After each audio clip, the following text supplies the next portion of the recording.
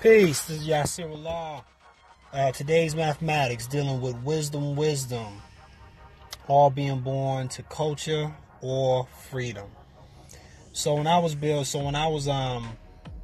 taught math, it's culture or freedom. So that means that however I feel is how I can deal with that day's math, dealing with culture or freedom today. Wisdom born in that.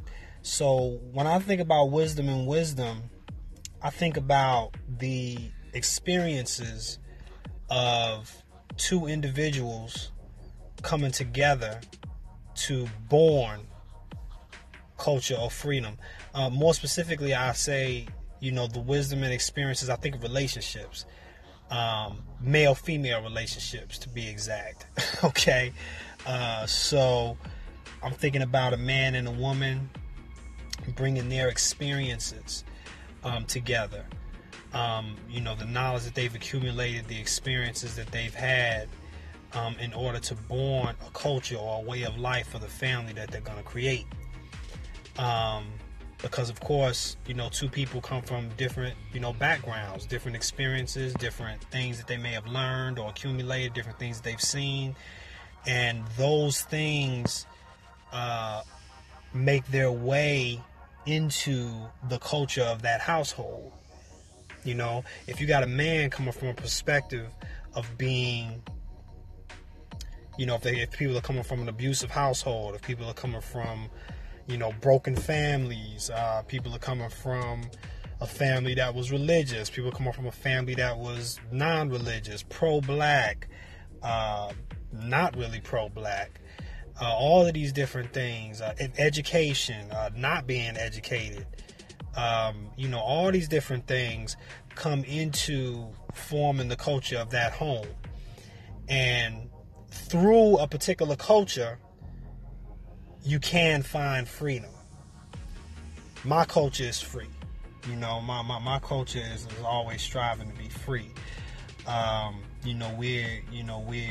We're a free thinking, nation. A nation of gods and earth. So when I say free thinking, meaning that we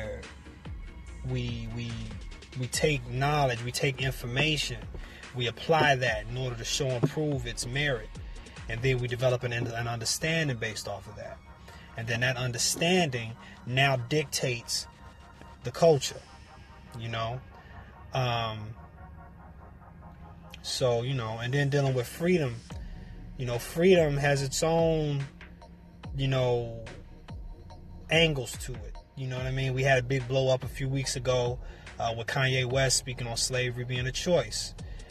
And a lot of people was thrown off by that, but I saw what he meant. You know what I'm saying? Because he didn't say it in a way of that he didn't say it in a way of that, hey, you got a choice to either be free or be enslaved, and we chose enslavement. He said it like, look, 400 years, all of y'all, basically saying at a certain point, in order for us to have remained in that condition for centuries, it was something else going on beyond the physical slavery. It was mental enslavement. And religion was a part of that. Christianity was a part of that enslavement. But not just Christianity, though, because Islam has a history in the slave trade, too. That's something that's not really discussed.